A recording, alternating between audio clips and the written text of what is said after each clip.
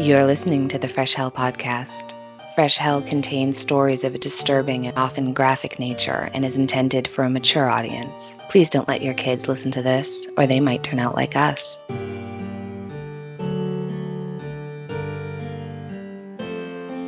Hi, I'm Annie from the USA.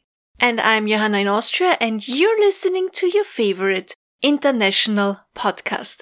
What's going on? Why is it Friday and you're listening to our newest episode? Why didn't we drop this one on Wednesday? If you're on social media, you already know. But for all of you who are not, lucky you, we decided to move our upload day for new episodes from Wednesday to Friday. We had been thinking about this for a while already, and there are some plus sides to this. First of all, dropping our newest episodes on Wednesday mostly meant that we would work through the weekends, meaning reading, researching, writing, all on Saturday, Sunday, Monday, and then recording either Monday or Tuesday, and then rest on Thursday and Friday, and then start all over again on Saturday. And as many of you know, so many social events happen on the weekends when everybody's off. And also, Annie's husband Paul is only off on the weekends, so working through the weekend always took away a lot of time from the two of you, right? Yeah, that's no fun, especially for him, because on weekends we usually clean and organize and do yard work, and so I just feel really bad when he's like vacuuming under my feet while I'm typing or reading. He never complains. He's a keeper. I'm lucky, but I just would like to be more present on the weekends. Part of the issue is it's my fault because I always have a couple of doctor's appointments a week, like every week. But I see a lot of specialists. And so the problem with specialists, many of you will know, you don't really get to pick and choose when you get to see them. Like they tell you the date and you accept that date because the next available might be a year from that date. You know what I mean? So, and I'm already behind in scheduling an MRI. I need to see a dental. Like there's just so much stuff, but it's like appointments that are going to take a long time and I just don't have the time. So this is going to make medical scheduling a little bit less stressful. Or like, if the doctor's like, you know what, I need you to get an MRI this week. And then it's like, how many episodes do we miss because of that kind of thing? It's like, well, never mind that day that we had saved. So now we just have a little bit more of a buffer. And lastly, and we didn't realize that in the beginning, most podcasts release new episodes on Mondays and Wednesdays. And I guess it's because most people did what I did back in the day when we started. We Googled, when is the best day to release podcast episodes? And of course the answer was Mondays and Wednesdays. And I think pre-COVID, uploading new content right before the weekend was not great because people wouldn't listen to or watch anything over the weekend. But let's keep our fingers crossed that it doesn't harm our download numbers too much. So far, we got quite some good feedback from listeners saying they are happy about the change because none of their favorite podcasts comes out on Fridays. So, as I said, keep our fingers crossed that it works out. Worst case, we can always change it back again or, close shop permanently. No, I'm just kidding. We're here. We're gonna stay here. Don't tempt me. All right. Annie, you have a case for us today. I do have a case. All right. It's been a long time since we've discussed a UFO case. And I really do enjoy them, even though I find them scary. They're the scariest category for me, scariest category that we cover. And I blame ET, which you already know. We've discussed a couple of potential UFO sightings before. For me, what makes a sighting or an experience more legitimate in my eyes is often down to the person who sees it, right? So if it's an astronaut or a military pilot or any kind of pilot really, but especially military because I think they're used to seeing the sort of aircraft that like your average commercial pilot might never lay eyes on, right? So when somebody in the military or the space program reports seeing something unusual that they couldn't identify, that makes me sit up and take more notice than if I tell you, hey, I was in the hot tub last night and I think I saw a UFO. Exactly. But I was like mid-joint, so who can say, right? Like I'm a different kind of, I do have a story, but it's not as exciting as this. This guy, this case, it's a very credible witness with an interesting story that's kind of, I would say that it's a unique tale.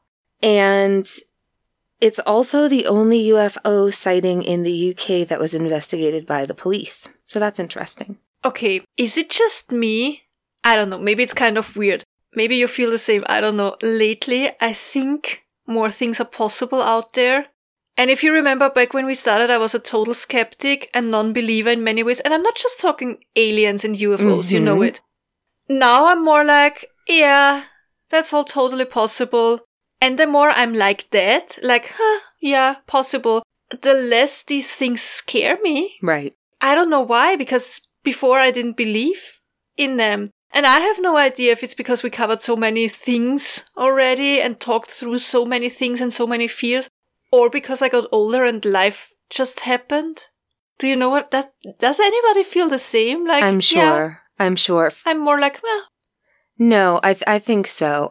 For me, you know, for years, I couldn't even talk about UFOs. They really creeped me out so much. Like how you used to feel about ghosts. And ghosts used to really scare me too. Like I was fascinated by the idea of them, but they really also scared me. Like I did not want to experience a ghost. But when people I love passed away, my feelings on that changed dramatically. Changes everything. Right? Yeah. I remember texting you little more than 6 months after your dad passed and just saying, do you feel differently about ghosts yet? And you were like, yes.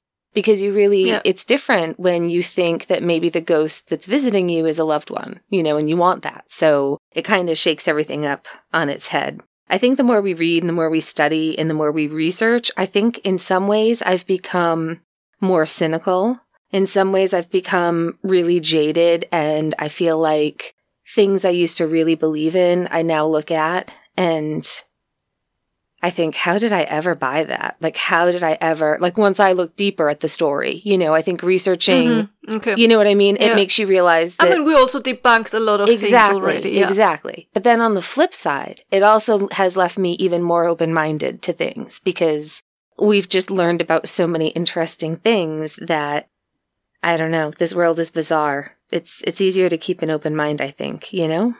Yeah. So, primary sources for this case are contemporary articles from back in the 70s on newspapers.com, some recent articles that I'll link to, and 2 documentary pieces that I found on YouTube. One is a clip from Arthur C. Clarke's Mysterious Universe, and that one was made not long after this incident happened, and it features interviews involving Bob and his wife Mary. We're going to talk more about that later. The other documentary, and these are pretty short, like the Arthur C. Clarke clip is maybe 5 minutes, and the other, which is called The West Lothian Question, was great. And it had lovely interviews with an older Bob, who I believe was widowed at this point, and it was only a couple of years before he passed, so I think around 2005. But both of them are great, and that one was maybe 30 minutes, and it's interesting. I'll link to them. All right, so let's get into it. This case takes place in Scotland in 1979, happened to an incredibly pragmatic man named Robert Taylor, who everyone called Bob. Bob Taylor was born in 1919 in Fincastle, Pershore, Scotland, and this county is in the middle of the country, and it's very rural, or was then. And Bob loved the outdoors, and he worked as a gardener. Then, in 1939, he joined up with the Fife and Fofar Yeomanry as a tank driver. So he was on active duty in World War II. He fought in France, Belgium, the Netherlands. He was at Dunkirk in 1940, and in the interview where he's older, he says, yeah, we got to Dunkirk just as the evacuations were starting, so they kicked us out. You know, he's like so... very pragmatic. It's just a different generation, right? At the end of the war, he was released from the army. That was in 1945, and at that point, he was in Hamburg. So I think he was involved in active combat for 5 years. And then he just came home and resumed his life. After the war, he came home and he worked as a roadman, so he was building and repairing roads. He says in that same interview, he's like, yeah, driving a tank isn't really that different from driving a big truck. As long as you can stand the heat. Like, again, do you know what I mean? Like, he's like, yeah, driving a tank was fine. It really wasn't that bad, apart from the roasting alive heat. Yeah, okay.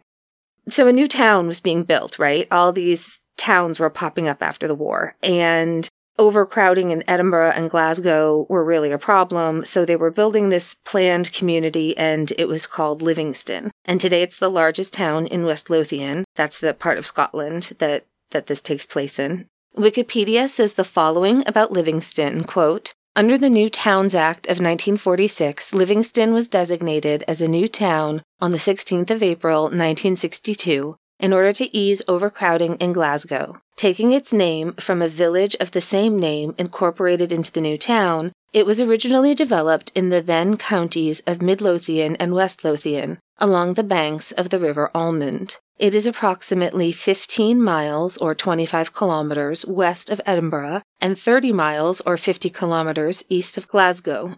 The first edition of the Livingston Plan designated new areas for housing up to 100,000 people, as well as areas for new industry and offices, marked by new roads, pathways, and recreational spaces under an 84 square mile or 220 square kilometer survey led by Professors Donald Robertson and Sir Robert Matthew. Until the development of the new town, the area was primarily agricultural, with farming focused on the alluvial soils of the Almond River. The area is now primarily an urban area, although as a new town, Livingston is characterized by large areas of forested paths, public parks, and open spaces. Livingston, the town, is twinned with Grapevine, Texas. So, end quote. So, in 1963, right when the development of this brand new town is happening, Bob applied for a position working in nature again as a groundskeeper. He got the job, and they moved into their home in Deans. That's Bob and his wife, Mary. One aspect of his job was making sure that none of the local sheep accidentally wandered onto the private wooded area that was being developed, and Bob would check the gates and walk the paths along with his dog to make sure that no livestock had ended up accidentally in the area. I think that this town was unique because they created a town and a forest where a lot of it had just been grazing fields. This development had forest areas planned into it, which I think is incredibly thoughtful for the time. Mm. But I think it's nice. So they were planting forests, and basically they just had to make sure that, like, random sheep weren't, spending the night eating everything that had just been planted. That kind of thing, I think. Yeah.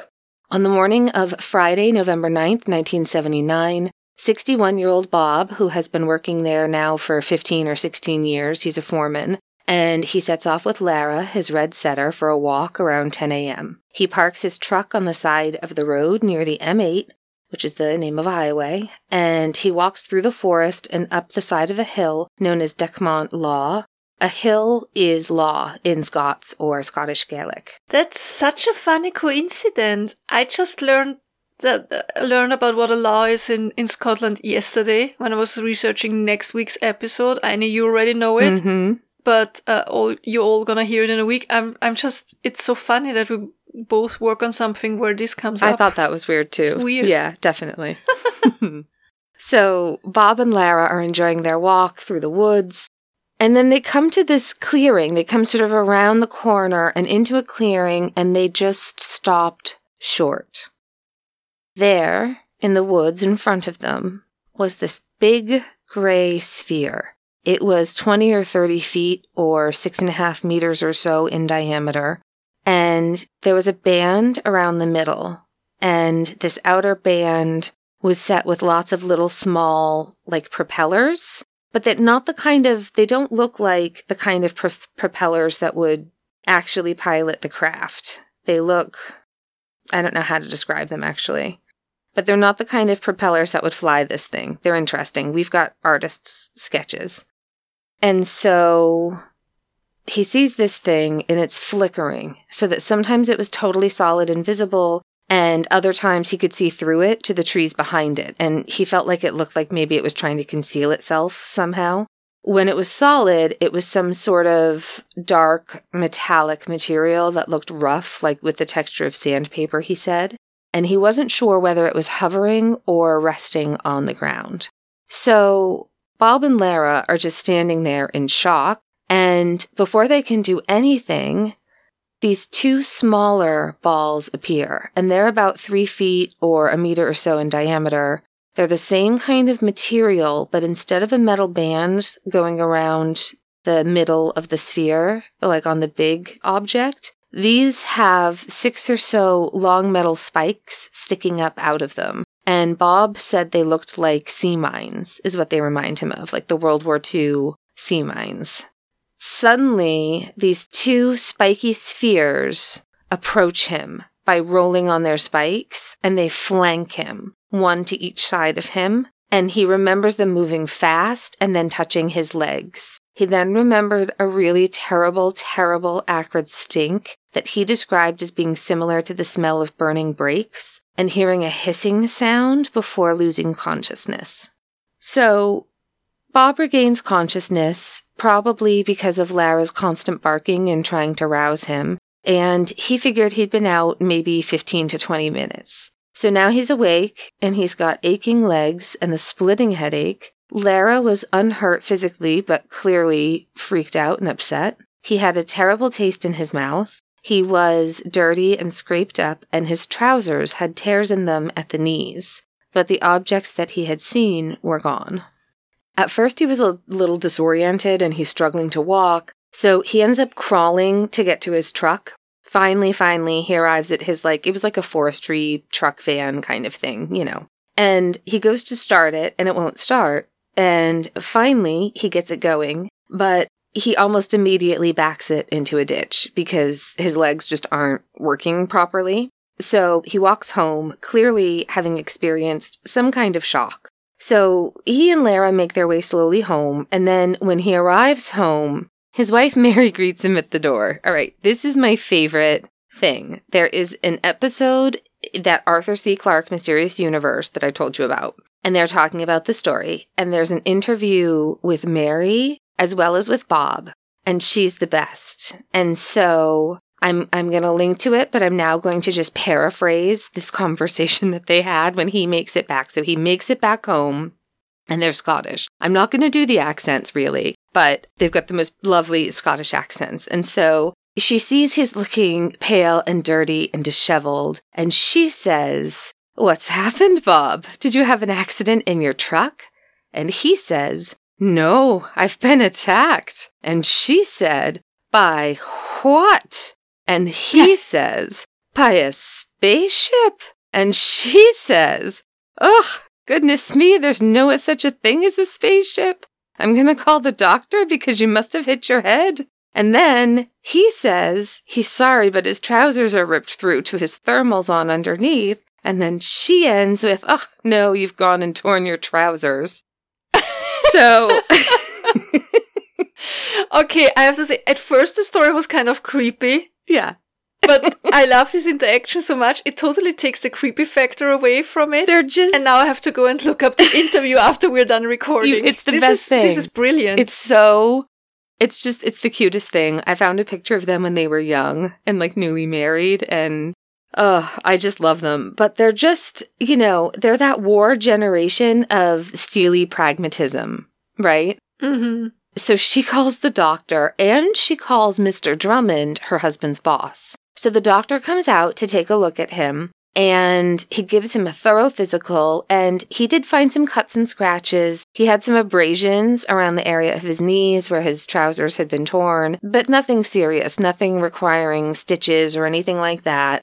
The doctor decides to go ahead and call the police because clearly something has attacked him. He doesn't know what, but something's going on here. So he has a full physical and is given a totally clean bill of health. His blood pressure, his respiratory rate, his pupil dilation, he literally has a very thorough going over house call, and they can't find anything wrong. So meanwhile, the doctor had called the police arrive, and they decide that something had clearly happened to him. So disregarding who or what was responsible, the police decided that they were going to investigate this as an assault. And so they took his torn trousers, and then Bob agreed that he was going to take them back to the clearing where the attack had taken place to look for evidence.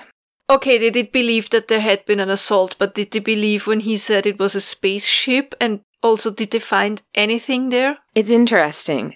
One of the things that you hear over and over and over again in both of these various documentaries and interviews about him is that everybody says, well, if anyone else but Bob Taylor had said this happened, we probably would have dismissed it, but not Bob Taylor. Like, they don't believe in UFOs. They're not into that kind of thing. Do you know what I mean? It's just, everyone's just like, no, he would never. He's quiet, keeps to himself. You know, it just doesn't fit. No one could believe that there's any chance he would be lying. So nobody, I think everyone immediately agreed that he was telling his truth, but no one really knows what the actual truth is. Does that make sense?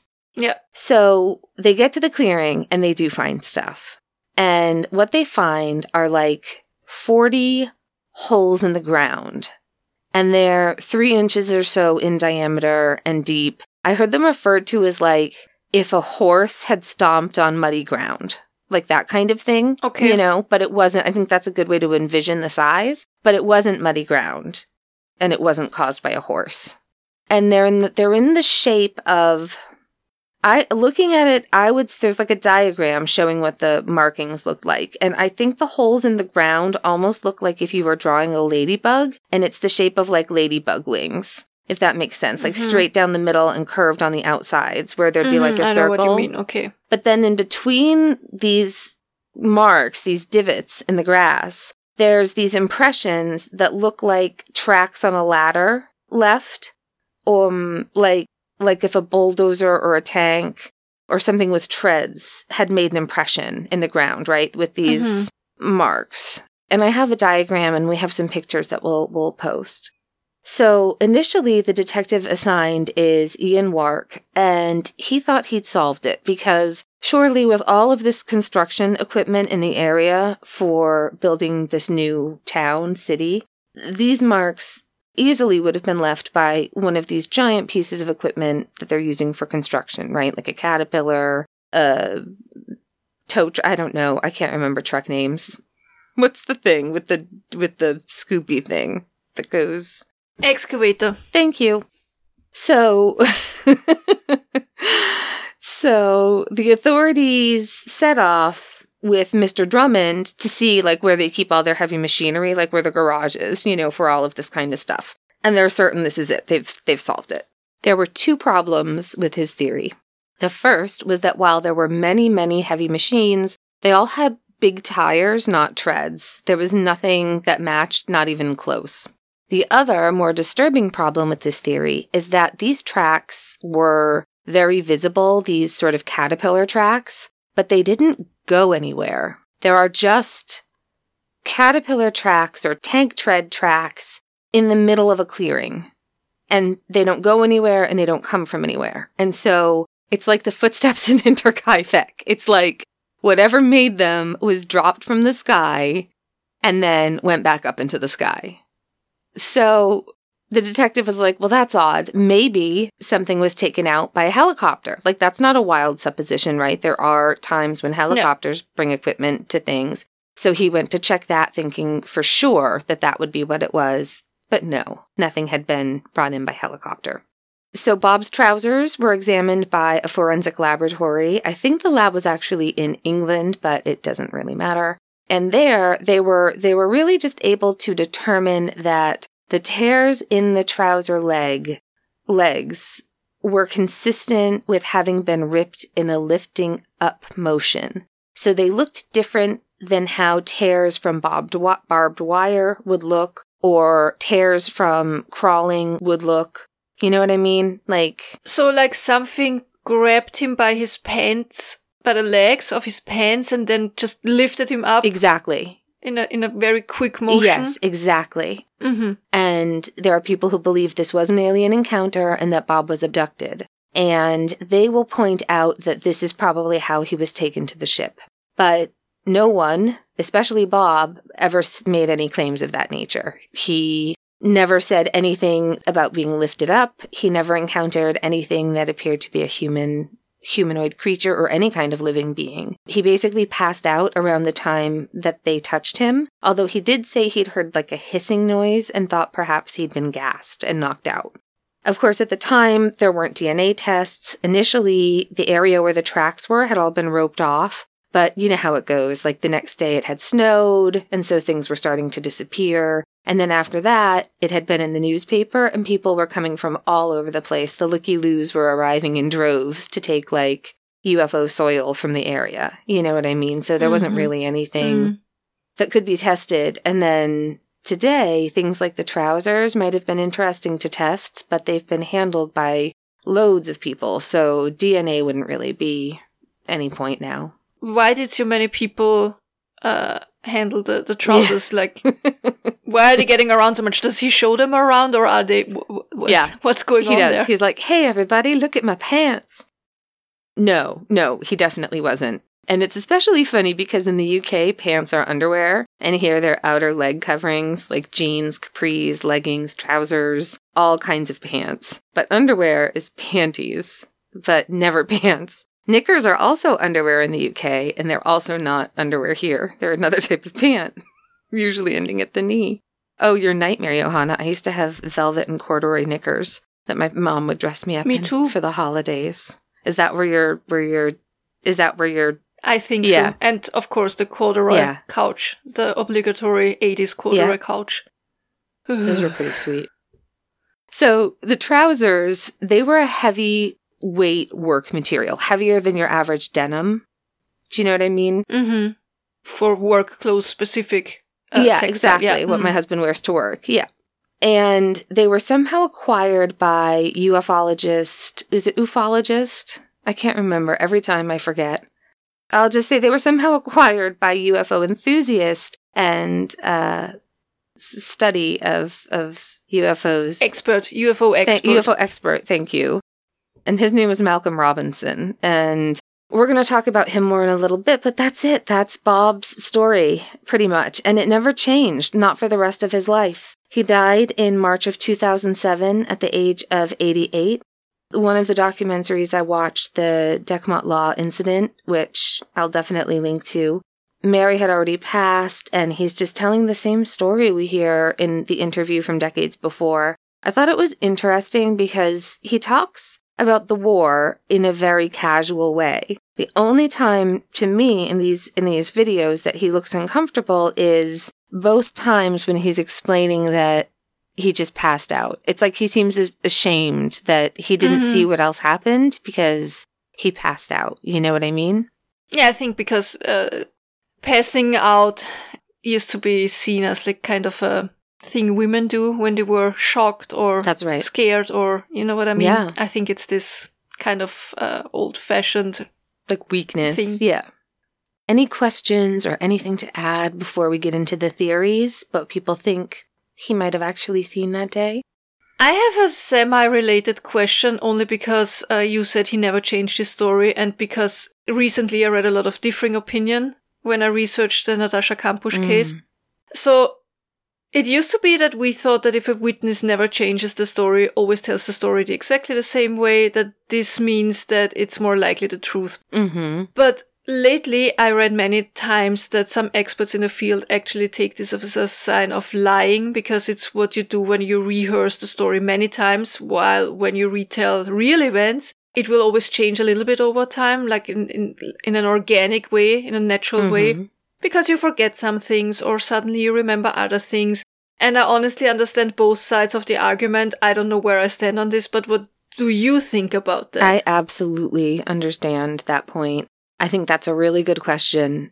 So those two interviews that I watched, I think they're about 20 years apart, at least.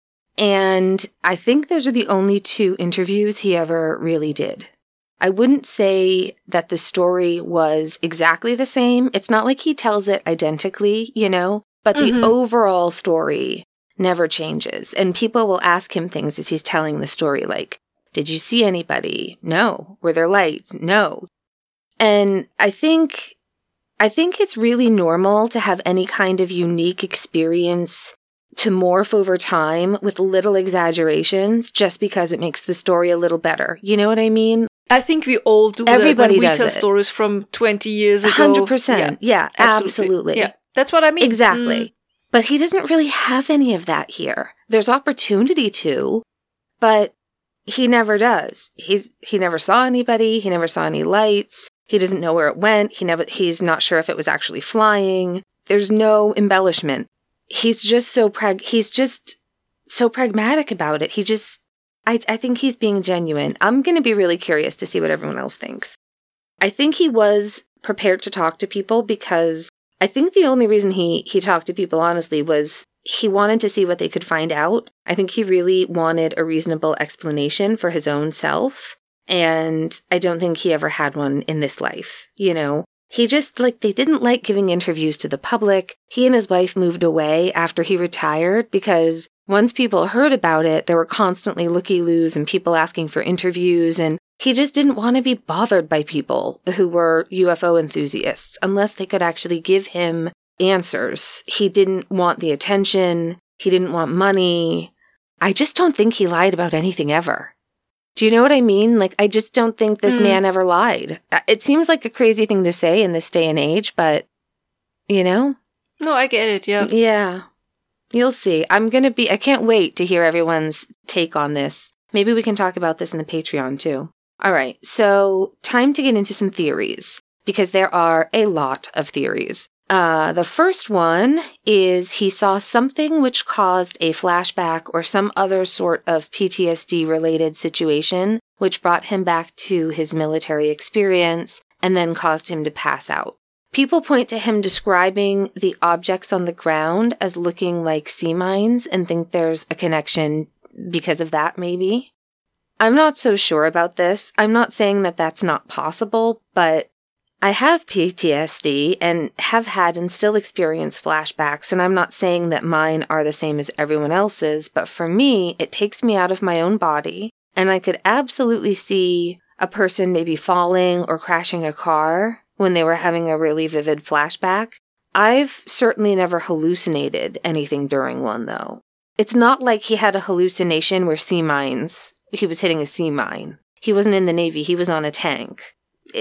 I don't know. And flashbacks for me are more like an out of body experience where you're back in an actual vivid memory. But that's me. Maybe everyone else is somebody different, but something different. But I think the other con for this argument is that he never suffered from anything like this before or after. And I'm not sure how many people who have flashbacks only ever experience one, and it's so bad that you're hallucinating. And also, it's the only time it ever happens. I'm not saying it's impossible, but I just don't think it's super likely. What do you think? I don't have PTSD, and I only ever hallucinated when running a high fever. Interesting. Or while under the influence of natural substances. Yeah. So I can't really say, but I think it could happen. I think war-related PTSD can maybe be very, very special. And for some, the triggers, we think of war-related PTSD, the triggers are like loud noises or bangs or like light. I think the triggers might be very, very unique and something that he maybe never encountered before and afterwards. I don't know. It's possible. It's possible. I think there would have been more than just this one thing, right? Like, I have PTSD and I have flashbacks, but I also have panic attacks and I have anxiety and I have, do you know what I mean? And even if I mask all of that really well, it's not like incredibly difficult to work that out. You know what I mean? So with me, so it seems like somebody would say like, well, he was different after that, or he was, I don't know, but we don't know. There could absolutely have just been a one of. So the next idea is one of many put forth by a debunker by the name of Stuart Campbell. Stuart believes very strongly that what Bob actually came across and saw was the planet Venus low on the horizon, and that it was working in conjunction with some kind of mirage effect caused by conditions in the upper atmosphere, and that this phenomena caused the planets to appear in front of him as an illusion. So the problem with that is, this is all from that documentary, and they basically go to the local planetarium in Edinburgh.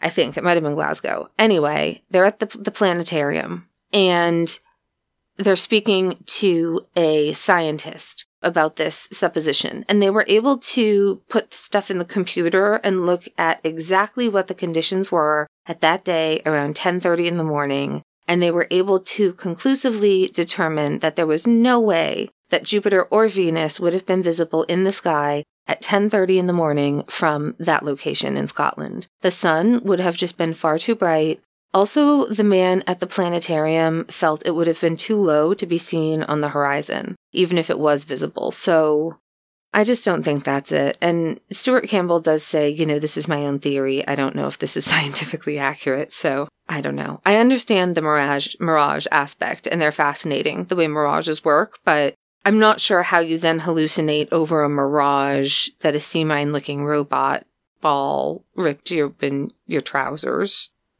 It's just a lot. I don't love that one. It seems a bit far-fetched, and I mean, it's also easily disproved, right, by the actual facts of the day with, like, the weather and how it wouldn't have been possible. I think so. And then Stuart Campbell also felt very strongly that the marks everyone thought were caterpillar tracks were actually caused by pipes being illegally stored there. And he claims that they left these indentations in the grass, these, like, horse-hoofed-sized holes, with a pick, because workers had to use picks to pull loose the pipes that had sunken into the grass. But I bet a lot of people immediately know what the problem was. We would need to know how the grass was. What was the shape of the grass? The shape in, like, was it dead? Exactly, and it was not dead. That's the problem. The guys on the groundskeeping team were absolutely certain that nothing had been stored there, and they said that if something had been stored there long enough, it would have discolored the grass and killed it, making it that sort of yellow color that anyone who has forgotten to put the hose away after being away for a week will know. Yeah, trust me, there's constantly so much construction material stored in our yard. I can exactly picture it, what it would have looked like if it had been made by some pipes on the ground. Yeah, we had that brand new house go up next to us, and my husband had literally just taken down a tree and completely reseeded the side lawn when they showed up and started throwing planks down. And Paul was like, "Oh, sorry, could you move those boards?" Like, and we felt so mean, but like, oh man, that took us 2 years. But that's exactly it. Yellow, dead, dying. And there was none of that, So, all right, next on the list is the seizure theory. Apparently, around 10 or 15 years before witnessing this object, Bob had suffered with a case of meningitis. The moose almost died of meningitis when she was 5. That was the first time I ever saw my dad cry. Motherfucking meningitis. All right, let's talk about it. According to the CDC, quote, meningitis is an inflammation or swelling of the protective membranes covering the brain and spinal cord. A bacterial or viral infection of fluid surrounding the brain and spinal cord usually causes the swelling. However, injuries, cancer, certain drugs, and other types of infections can also cause meningitis. It is important to know the specific cause of meningitis because the treatment differs depending on the cause. Viral meningitis is the most common type of meningitis. Most people get better on their own without treatment. However, anyone with symptoms of meningitis should see a doctor right away because any type of meningitis can be serious. Bacterial meningitis is serious. Some people with the infection die, and death can occur in as little as a few hours. However, most people recover from bacterial meningitis. Those who do recover can have permanent disabilities such as brain damage, hearing loss, and learning disabilities. End quote. Moose would get Bell's palsy. She had repeated Bell's palsy over and over again as a kid as a result of having survived the meningitis. And the meningitis story is one for another time because that's really something. That's Patreon, remind me. Okay, so the theory here is that because Bob had meningitis, it must have been a seizure, probably brought on by the shimmering planetary mirage. The ufologist says this doesn't track as Bob never had before or since experienced any kind of seizure, and it would be very unlikely to have a one-of seizure that wasn't caused by like a high fever. So is it possible? Sure. But is it likely? I don't know. I mean, I guess it's possible, and I don't like to go after how likely is any event, especially when we are trying to figure things out. True. Because the most unlikely things do actually happen, and it's sometimes a once-in-a-lifetime thing that happens, but it did happen. Absolutely. I think that's a really good point, because there is so much that we don't know and that we don't understand. Yeah. I'm only saying it in terms of it's possible. It's not probable. Like, this isn't something that happens with frequency. Yeah. You know what I mean? It's funny, with your hallucination from fever, I had a fever that caused a seizure once, but I don't remember anything. Like, I didn't hallucinate anything, but I don't remember anything. All right. So the next theory is from Phil Fenton. Phil Fenton went on to write a book about this. This is Phil Fenton's hypothesis. He believes that Bob went to a different part of the woods entirely. And there, he saw this water tower that absolutely looks like a UFO, 100%. Very UFO-like looking water tower. And then when he went to bring them back after the encounter, he didn't take them back to the right place. He took them somewhere else where they found the tracks in the lawn, which he believes were made by people camping. And that he just, because he was so confused, he went back to the wrong place. And he thinks that if he'd gone back to the other side of the highway, then everyone would have seen this water tower and immediately known that that's what he somehow saw and got confused with. So the thought there is that he saw the water tower and then had an ischemic attack, like a mini stroke, and that caused this hallucination, and that the choking smell that made his mouth taste bad was chlorine gas from the water plant. Yeah, also the smell, he said he smelled burnt rubber, right? Yep. I mean, that could be a sign for a stroke. I was just going to say that. I think that can be a sign for... No. I'm just totally agreeing with you. And I think it can also be a sign for, like, a prodrome before a seizure, too. You can sometimes have phantom smells and things like that. And a brain tumor, I think, right? Yes. Phantom smells, especially burnt rubber. Yep. So that's his theory, that he just led them back to the wrong place, had a stroke. So I don't really think it would be likely for Robert, having worked on these woods for over 15 years, to not have come to seen the water tower and then said, oh gosh, it was, do you know what I mean? I don't think he would get confused about where he was. Also, where was the car? He backed the car in a ditch? Yeah. So he did. I have a diagram of that, actually, to share. Wouldn't that indicate that he led them back to the right place? I think so.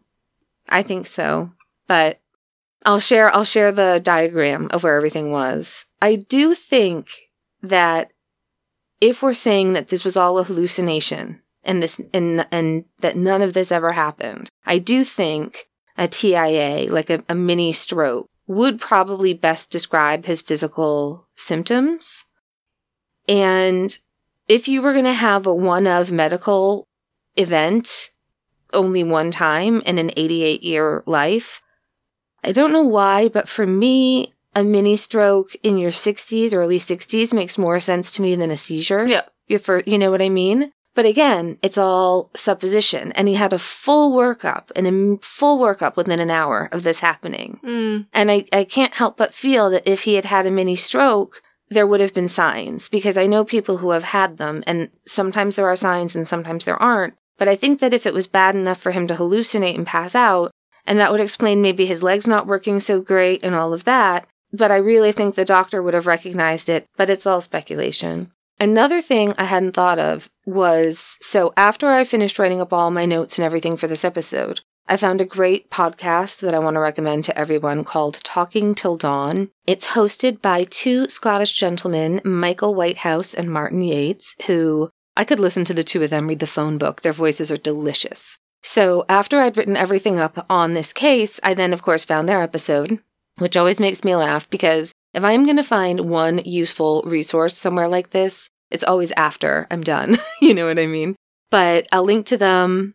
Definitely give it a listen. Tell them I said hi. They made a couple of great points. One point that they brought up, which I had not thought of, was one of the things they feel made this a little bit more credible is that it doesn't follow the normal tropes for a UFO sighting, right? There aren't any little green men or little gray men. There aren't any flashing lights. It's a story that is unique in terms of what people then considered a close encounter. You know what made me think something similar is when you said he didn't know if it was hovering or standing on the ground. And I think that would have been such an easy lie. Mm-hmm. Exactly. Yeah, it was hovering above the ground is something that he would have said. But by admitting that he wasn't sure, I don't know, it gave me the feeling of credibility there. This is the thing. Yeah.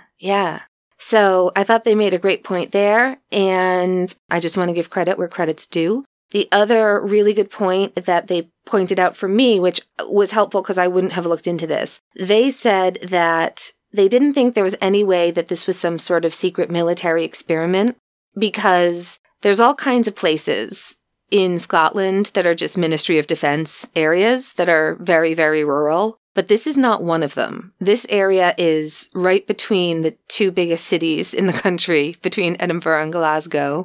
This was especially interesting to me. The road where he left his truck, it's a really busy road. It's like one of the main roads. So it doesn't make any sense that there would have been a secret government experiment held in such a populated area right next to a main road. Yeah. If you're trying to do like an early drone or UAV kind of thing, this wouldn't be where you would do it. It just does not make any sense because the road is so busy. So thank you to Talking Till Dawn podcast for that info. I think I'm going to really start listening to them because they mostly do paranormal.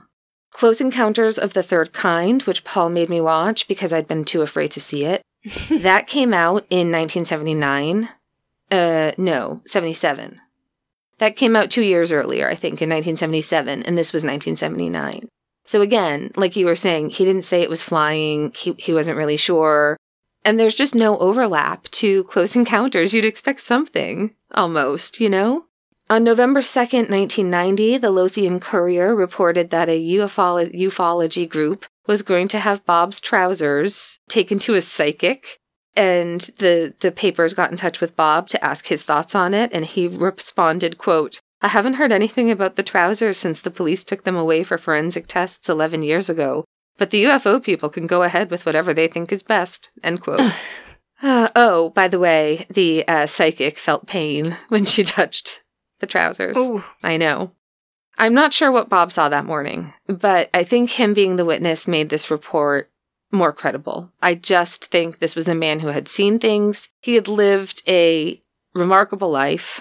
He only gave a few interviews. He didn't want to talk about it. He never made any money off of it. His story didn't change. Yeah. I have thoughts on what might have happened. It doesn't really matter what I think. But at the end of the day, there isn't a theory that I can't play devil's advocate for on either side. I can argue both sides for almost all of the possible explanations.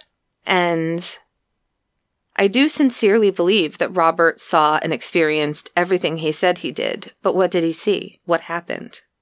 Yeah. Is he describing what he saw in a seizure? Is he describing what he saw in a hallucination? Is he describing a close encounter?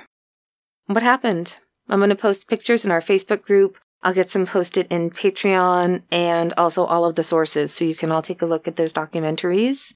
And you'd be able to find them right now if you just search for Dechmont UFO, Dechmont UFO. You'll be able to find some of these interviews, and I'm really so looking forward to talking with our listeners and hearing what you all think happened. Speaking of which, if you've seen a UFO or had any kind of UFO or alien encounter, we would love for you to share your stories with us. Our email is freshhellpodcast@gmail.com. Just tell us in the subject if it's a UFO story, a ghost story, or just write listener story. Anything. You know what we talk about. Tell us your stories. Tell us your weird stories. We haven't done a listener story episode in forever. And I think I can speak for both of us when I say that we find what you send into us to be so fascinating. And we love to hear your voices on the show sometimes too. Definitely. Yeah. So please email us. Tell us your stories. We want to talk about it. And just tell us, we'll keep it anonymous if you want. Just let us know. Yeah. Yeah, we're good with that. And that's it. I have no idea what to think about this. I have to sleep, I think, over it. Mm-hmm. But it's again one of the stories where you can argue, as you said, you can argue both sides, and you can think, it must have been this or it must have been that, and there's always this one little detail that is like, but that doesn't fit. Yeah, Exactly. Yeah, always this one little puzzle piece. Just one little thing that makes you think, you know? And, even if it was just a hallucination or a seizure, then I'm glad it was a one-of, and he didn't suffer from any kind of problems medically until he passed at 88, at which point he was already a widower. So if it was all just a fever dream, then 3 cheers to a really amazing World War II veteran and hero, really. He experienced a lot in 88 years, that's for sure. All right, something good? My something good is I cleaned my pantry today, finally. It was such a mess, you couldn't even walk in, and I went to the storage unit because the washing machine we had here broke, and we had our washing machine still in the storage unit. I didn't want to bring all the stuff here until we were done renovating, right? But now I needed it. And I also took some shelves and I put it in the pantry now. And yeah, looks way nicer. I'm very proud of myself. I did a lot today. I'm really jealous of your pantry. It's huge. Actually, we're going to make it a little bit bigger, and we're going to put in like a doggy shower Oh, station. Is that where you're going to put the doggy shower? Mm-hmm. Nice. What's your something good? I'm excited because I'm in the last weeks before this big trip. I can totally understand. Yeah, I've been planning this trip for years. It's finally coming. So, listeners, listen, I could use some recommendations. You, our longtime listeners, know me, I think. So we're going to go to Falkirk for the day, to the Falkirk Triangle, known for its UFO activity. And we want to see the statue of the Kelpies. And we're going to go to the Falkirk Wheel, which is an engineering wonder of the world, because I think Paul needs to experience that. Does anyone have suggestions of like one other thing to see or where to eat near Falkirk? And then we have 2 days in Edinburgh, too. And so far, the only thing that's a must-do on my list is the Royal Yacht Britannia. And my dad wants to tour a distillery. He doesn't want to do a tasting. He just wants to see where stuff is made. So I'm going to try to talk the Moose into touring like the vaults or I've done Mary King's Close, but I think she'd like that if she wants to do that again. But I'd love your suggestions. And you can email us. You can leave them in a review. You can add them to the bottom of your review. If you've already left one, just add something, whatever you want to say, and it will bump it to the top so we always see it. So some of you already do that, and it's great, and we love it, but that's just a tip.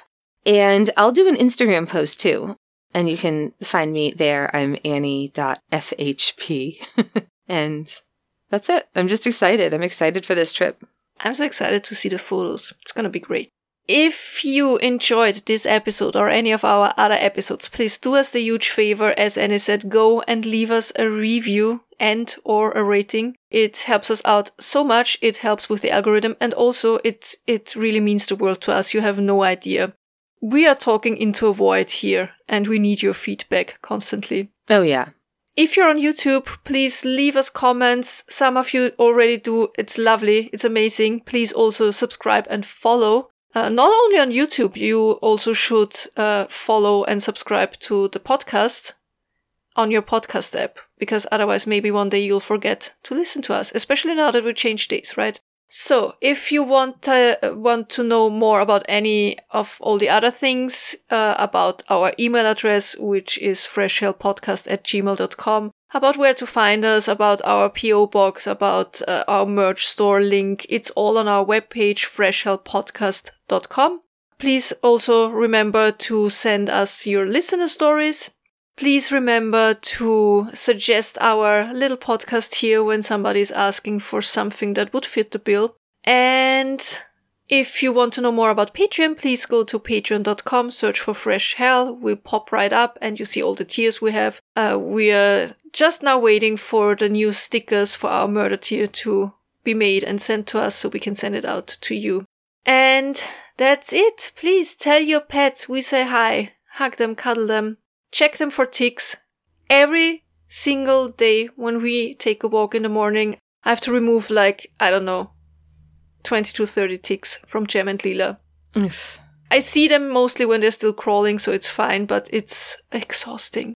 Please be kind to your pets. Don't be kind to the ticks. And be kind to your fellow human being. The most important part of it all, be kind to yourself. And that's the hardest thing to do. Absolutely.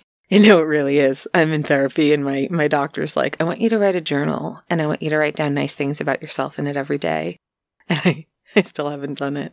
It's been like so hard. It's so hard. I'm just not. And then he was like, ask your friends and family to write down what they like about you. And I was like, I'll just leap off a dock, thanks. No. Like, that's a nightmare for me. So if you're going through hell, just keep going. Tschüss. Bye.